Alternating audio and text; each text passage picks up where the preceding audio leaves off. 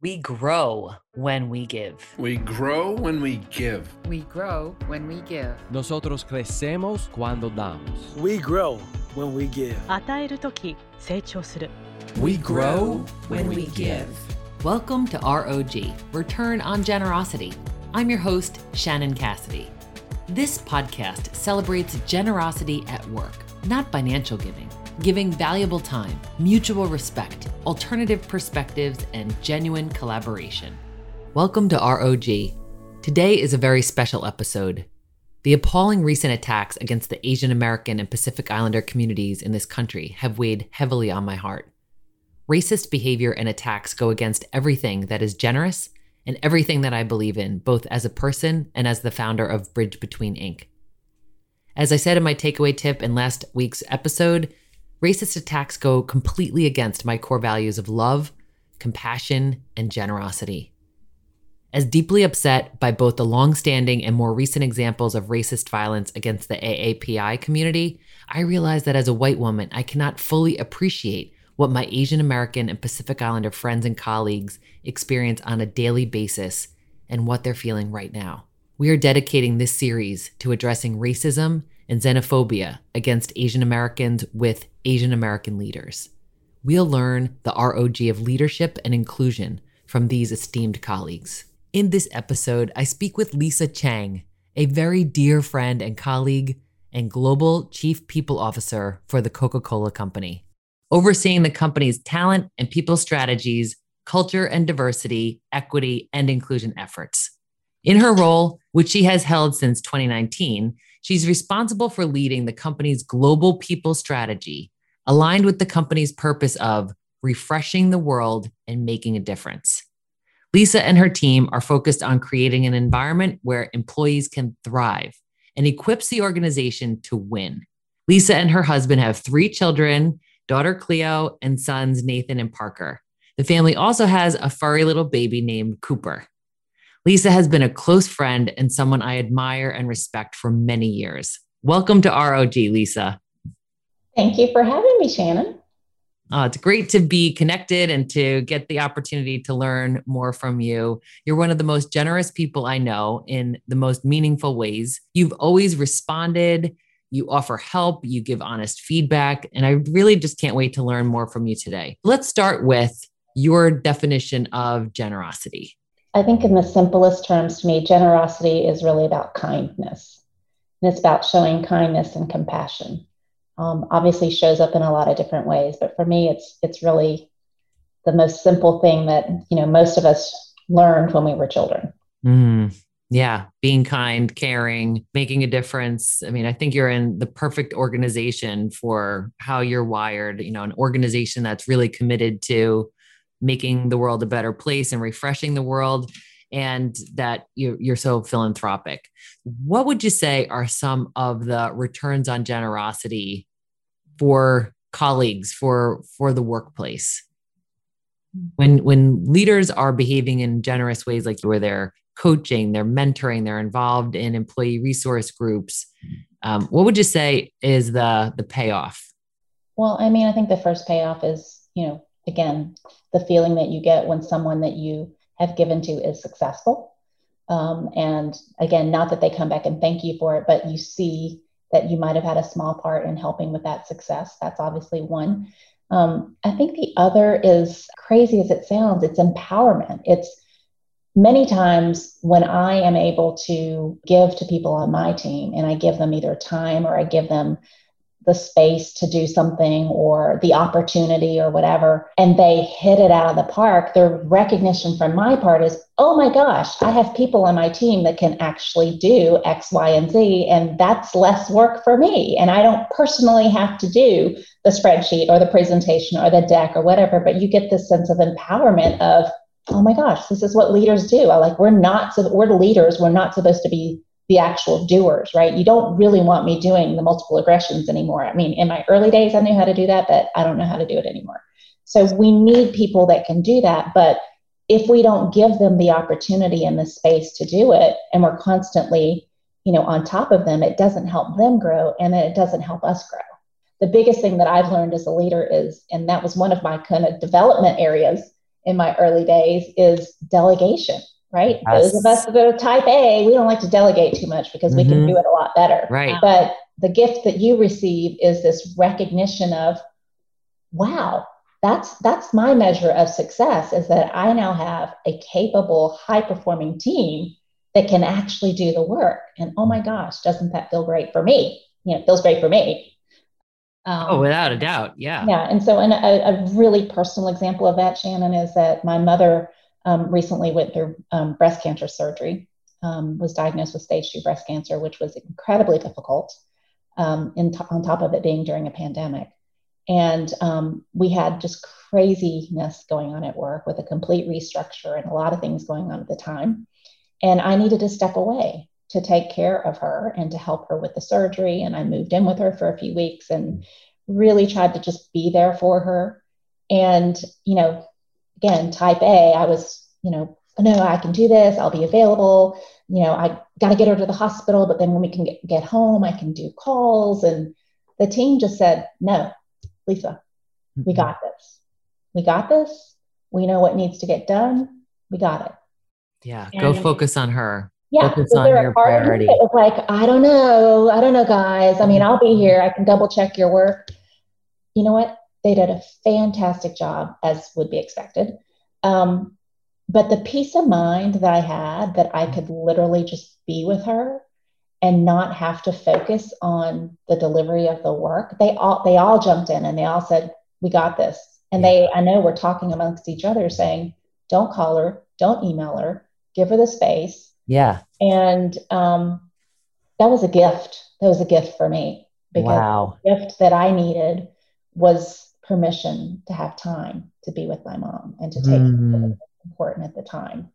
And, that to me was just a perfect example. The team giving back to me. Yeah. Doing what we were just acknowledging you do, is that you recognize what's going on for someone.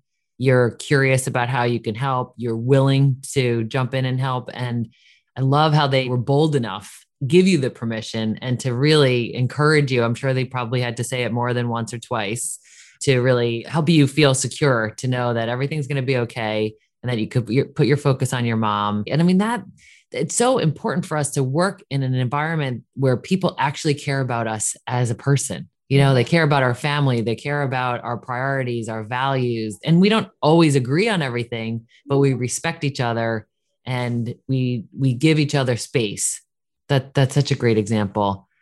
So where are other ways that you see payoffs or dividends for generosity? So, I think what happens when you give to people and you either give them permission or give them an opportunity and reward them, if you will, by recognizing them or giving them the opportunity to present in front of an executive team for the first time, is they then recognize that you're supporting them and you have their back. And they're willing to go that extra mile and apply discretionary effort to succeed, not only for themselves, but for you, for the team, for the organization. And so that's, in HR world, we call that, engagement. Engagement levels and sustainable engagement is driven by how much discretionary effort am I going to put into my job? Obviously, there's the job that you do and people come to work and they clock in and they clock out and they do the work and it's all fine. But that discretionary piece is really the sustainable engagement. It's what you said. It's, do I feel like somebody at work cares about me? Do I feel like somebody at work recognizes my work? Does somebody value me? Do I have team members I can confide in? It's all of those pieces are the discretionary. And so when you're in a generous environment where people feel like they're fully supported, that return on that extra engagement is huge. And people will always say, and it's been studied a million different ways, that people don't leave jobs, they leave managers and they leave leaders. Because what's missing is that piece where they feel like their discretionary effort is recognized and valued. And so to me, that is a reward in and of itself, is applying a little bit of discretionary effort on the leader side of just letting people know you're valued, you're appreciated, giving them opportunities, giving them, empowering them to do more, comes back tenfold, because people are motivated by that and inspired by that, especially high performing people. Over and over again, I mean, we talk about pay for performance. I have a compensation background. The statistics are there, but the highest performing people in any organization, if you ask them why they stay at their job, they will never say it's because I'm getting paid a lot of money. They will always say it's because of the challenging work, the great people, the support that I get, the recognition of my value. And that's about generous leaders who are willing to invest time and support them. Mm-hmm. Absolutely. Oh my gosh. I love that you brought it back to that, because it is good business, right? It's the right thing to do. And it's the kind thing to do. It's also the smartest thing to do for bottom line benefits, whatever your intent is. I mean, I'm pretty open to that as long as we're being generous. The motive isn't as important to me as the generosity. And you're just bringing up another point of why it's so beneficial. So on the point of generosity, I think, you are responsible for diversity, equity, and inclusion at Coca-Cola. Can you talk to us about some of the insights and awareness that you've gained or that you've been attentive to, and in particular, the anti-Asian racism that's been going on in the world? So again, this past year was a difficult one for a lot of reasons, but certainly not insignificantly the social justice issues that we experienced in this country. And for us as an organization, it was a defining moment of us sort of understanding how we needed to respond to our employees in our community who were really hurting. And so from a diversity, equity, and inclusion standpoint, what we tried to do was really give people the space to talk about how they were feeling. We had these stand as one town halls where we just brought people together and had discussions and conversations. We encouraged people to create their own communities to share how people were feeling. We had a group of employees, remember this was in the May-June timeframe, so the pandemic was in its early days, and they self-arranged a march to the Capitol in support of the passage of the hate crimes bill. And it was a challenging moment for us as a company because given the health and safety concerns that we had, we were very concerned about encouraging people to do that. But this group of very passionate employees came to us and said, we're going to do it regardless of whether the company supports us, but we want you to know that we think it's important. And so we said, got it. And so we stepped in and tried to provide as much support as we could. We provided masks and waters. Our building was closed, so they couldn't go to the building. We had parking for them. We tried to have, some security escorts so they could be safe. And we had hundreds of employees in the middle of this pandemic that marched to the Capitol to support the passage of this hate crimes bill. And so I think what we did as an organization was we really took stock of, in a moment of crisis, actions mean more than words. So while we can say in our purpose statements and everything else that we support a diverse and inclusive environment, our actions speak louder than words. So being able to support our people in that effort, offering the town halls and offering, opportunities to do these things was extremely important. We also stood up a social justice agile team of people, a cross-section of employees throughout the business who came together to advise us on how we should respond, what we should do, what do our employees need.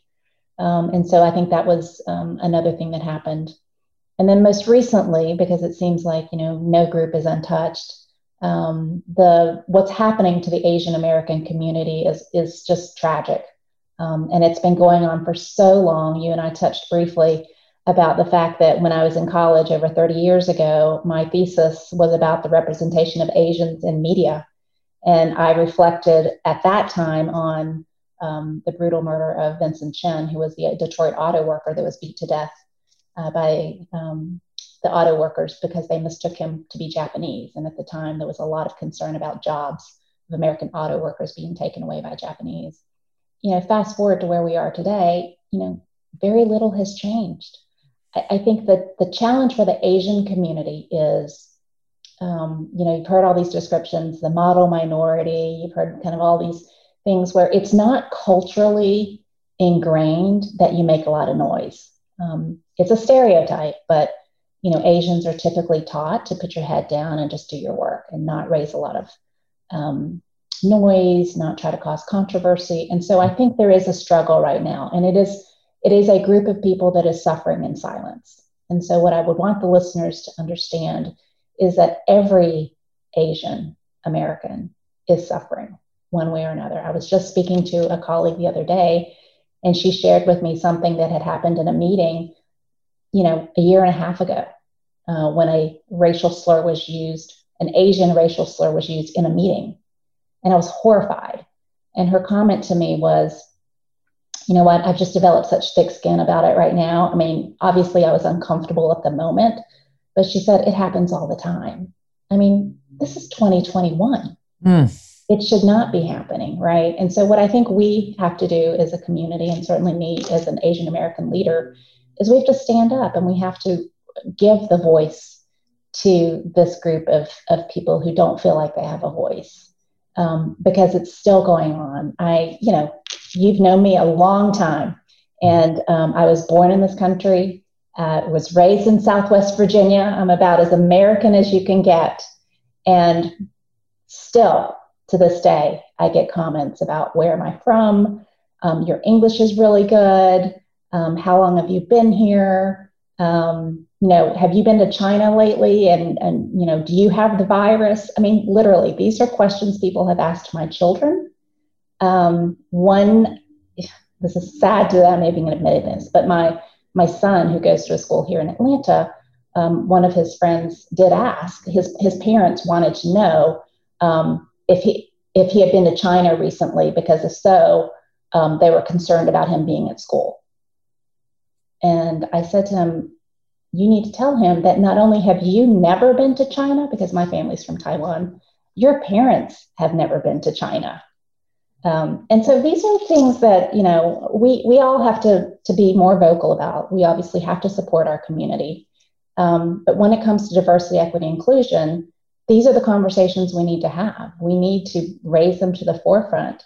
And we need to be in a place where we can have courageous conversations about how these comments make people feel. Yeah, absolutely. Oh, thank you so much for sharing that, Lisa.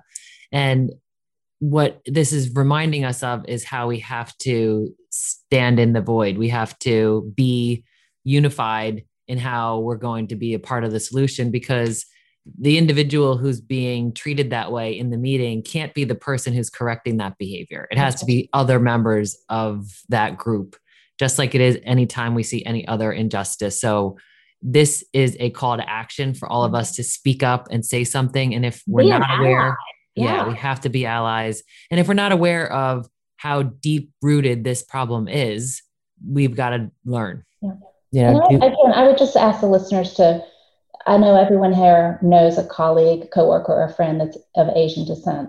Just pick up the phone and ask them how they're doing, and if they've experienced anything recently that is troubling to them that they'd want to talk about. Lisa also graciously shared her experiences as an Asian American woman and some of the challenges she's faced. To begin our conversation, I asked Lisa what she feels allies can do to help, especially right now, in addition to checking in on AAPI colleagues, neighbors, friends, and family. Here's what she said. Some of it's just giving voice. I mean, I can talk a little bit about that, which is when I tell people, Shannon, that still happens to me, that I still go down to the Target here and inevitably someone says to me, gosh, your English is so good. I mean, honestly, seriously, in this day and age. And I think many Asian Americans, as I and my brothers did growing up here, suffer a little bit with the compromises that we feel like we have to make. So one is you want to assimilate and you want to fit in, right? Because in order, if you can do that, then people won't see you as being different, right? And so that literally was the MO back in the day. I mean, I grew up in Southwest Virginia. My parents there were very few Asians in that area, and they said, we're going to try to fit in. So we were very, and they did what they thought they needed to do to help us survive. They just said, let's fit in as much as you can. And it sort of was a little bit of a joke with people that when I went to college, I started getting these flyers to come to the Asian American social, and my roommate, I'd say, oh, look, they're having this party on Friday. Do you want to go? And she looked at me and said, not Asian. And I'm like, well, then why did I get it? And she was like, you're Asian. And I said, I am? I mean, literally, I was like, oh, wait, is that different than what you were? Because I thought we were just people. And she's like, no, Asian. Yeah. So, I mean, I think, but now there's this recognition that, and this is what I've tried to teach my kids who are obviously second generation born and raised in the United States, to have an appreciation for their history and an understanding of what it means to be an Asian American, and an appreciation for sort of what their grandparents and parents and great grandparents have been through to come to this country. But I think that a lot of Asian Americans feel that way. It's like, I want to be as Americanized as possible to fit in, because that reduces my chances of people seeing me as different. But at the same time, I want to be proud of my heritage and my history and where I came from. And that's the diversity that I bring to the table, is experiences and culture and all those things. So it's, but I think a lot of ethnicities feel the same. The Hispanic culture is the same way, where I think it's another group that is underrepresented in these conversations. And I totally expect us to continue to need to have that conversation. It's another group that needs the attention and the microphone to talk about the challenges they've had as well. And, it just, we have a long way to go. Yeah, we do. But I'm hopeful. I think, again, by giving people voice and platform to continue to talk about it, and by having people that are willing to listen and ask questions and be curious, is so helpful. Yes, it would be so helpful. I really appreciate what you're encouraging us to do here, Lisa. Ask questions. Ask those open-ended, exploratory questions to really seek first to understand before being understood, right? We've heard that from St. Francis of Assisi, Stephen Covey, and leaders beyond around how can we first seek to understand? And when we ask those great questions, that we listen, really listen, like what are they saying? What are they not saying? What kind of examples are they using? And then be curious. If there's one competency I wish all of us could develop further, is curiosity, like leaning into what you don't understand and even challenging your own thoughts and beliefs and behaviors, right? So hitting that with curiosity, and then encouraging us to not only identify when we witness microaggressions or any form of exclusive behavior, but that we confront them even when it's uncomfortable. Yeah, I mean, it is uncomfortable. Look, these are uncomfortable conversations to have, just generally speaking. And so I think we have to recognize that and call it what it is. But I think, again, going back to being courageous, I think we have to have courageous conversations. And, I'm never one to say that we should shame people in meetings. So if I were in a meeting and someone said something like that, first thing I would do is follow up with the person that was in the room that may have been hurt by the comments, and ask if they're okay, and acknowledge that I felt it too, or that I recognized that that was something that made them uncomfortable. And then I would ask them, are you comfortable saying something to that person, or would you like me to? And if they said, look, I don't want to rock the boat, I don't have it, I would go to the other person and say, hey, look, in that meeting, I heard you say this, and you have to understand how that potentially made so-and-so feel. And try to have an education conversation, recognizing full well that, there's a 50-50 chance that conversation is not going to go well. Right. Yeah. But I think that's the courageousness I'm talking about. We have to have advocates and allies, and the courage to stand up and say, hey, you know what? It's not good to talk about people like that. And how would that make you feel? And yeah. And what were you intending? Right? What were you intending? And sometimes, I was trying to be funny, or that type of thing. And it's, Yeah. Well, this is how it made me feel, and this is the impact it had. Yeah. I think those are courageous conversations that could really make the kind of change that we want to see, necessary change. Let's close with one of your favorite quotes from Dr. Maya Angelou. You mind sharing it with us? No, I'd love to. So her quote is, I've learned that people will forget what you said, people will forget what you did, but people will never forget how you made them feel. And what does that say to you? Yeah, I just love that, because it really is so true for me. And it's really how I try to lead and live, which is, words are short-lived, even actions are short-lived. But the feeling that I got when someone, extended me a hand, gave me a pat on the back, lifted me up when I was down, called me when I was sad, or gave me words of encouragement, those last forever. Those feelings last forever. As a kid, I always felt like, I have to have souvenirs and I have to have, a t-shirt from Disney World to help me remember that I went there. But you don't, because the t-shirt you outgrow and the souvenir you lose. But the nostalgic feeling that you get every time you think about being in Disney World for the first time never goes away. Right. And that's sort of what this quote makes me think of is, I might not be able to do or say enough to help people remember the impact that, what I did for them was, but I can help make them feel the way I would want to be felt. Mm-hmm. So that's really, again, at the center of what I try to do is just show that kindness and help people feel the way I would want to feel. Yeah. And it really doubles back on a lot of the things that you shared with us about, I want people to feel appreciated. I want people to feel like they matter. I want people to feel like they're seen. I want people to feel like they're loved. Yeah. And I'm going to express myself. And I think that quote is really helpful because sometimes we get caught up in, well, what should I say? And when should I say it? And, this is saying, just be there, say it the best you can. And maybe even say, this may not come out correctly, or I'm just going to talk off the top of my head, or whatever you have to say to, give yourself an out, but to say it and to make the connection because you care. And then the final thing that I would just add to that is, again, I really can't take credit for being who I am and the leader that I am today because I woke up that way. I'm a product of an environment of great people ahead of me who took the time to invest in me and taught me how to be a generous leader.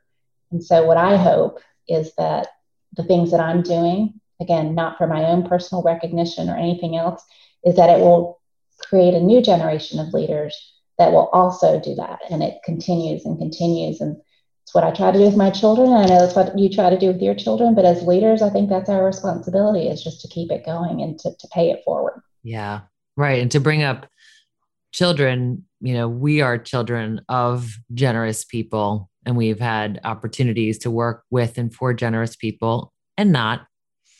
Right. I mean, so we've got the range, but you're saying, of my life experience, of all the people that I have had the privilege of learning from and paying attention to, including your parents, including your sibling, including your, colleagues and previous bosses and otherwise, it has been a culmination, right? All of those things are working for good. And if we let them, yeah. Right? Because some of the things you're talked about today are, how can we pay attention to those signs and those lessons and really take it into heart and just decide how that's going to adjust how we're going to operate from that point forward. Well, thank you for this time. Thank you for the time and for your generosity and recognizing what others do, which is a reflection of what you yourself do. Thank you, Lisa. Right back at you. Thank you for being who you are.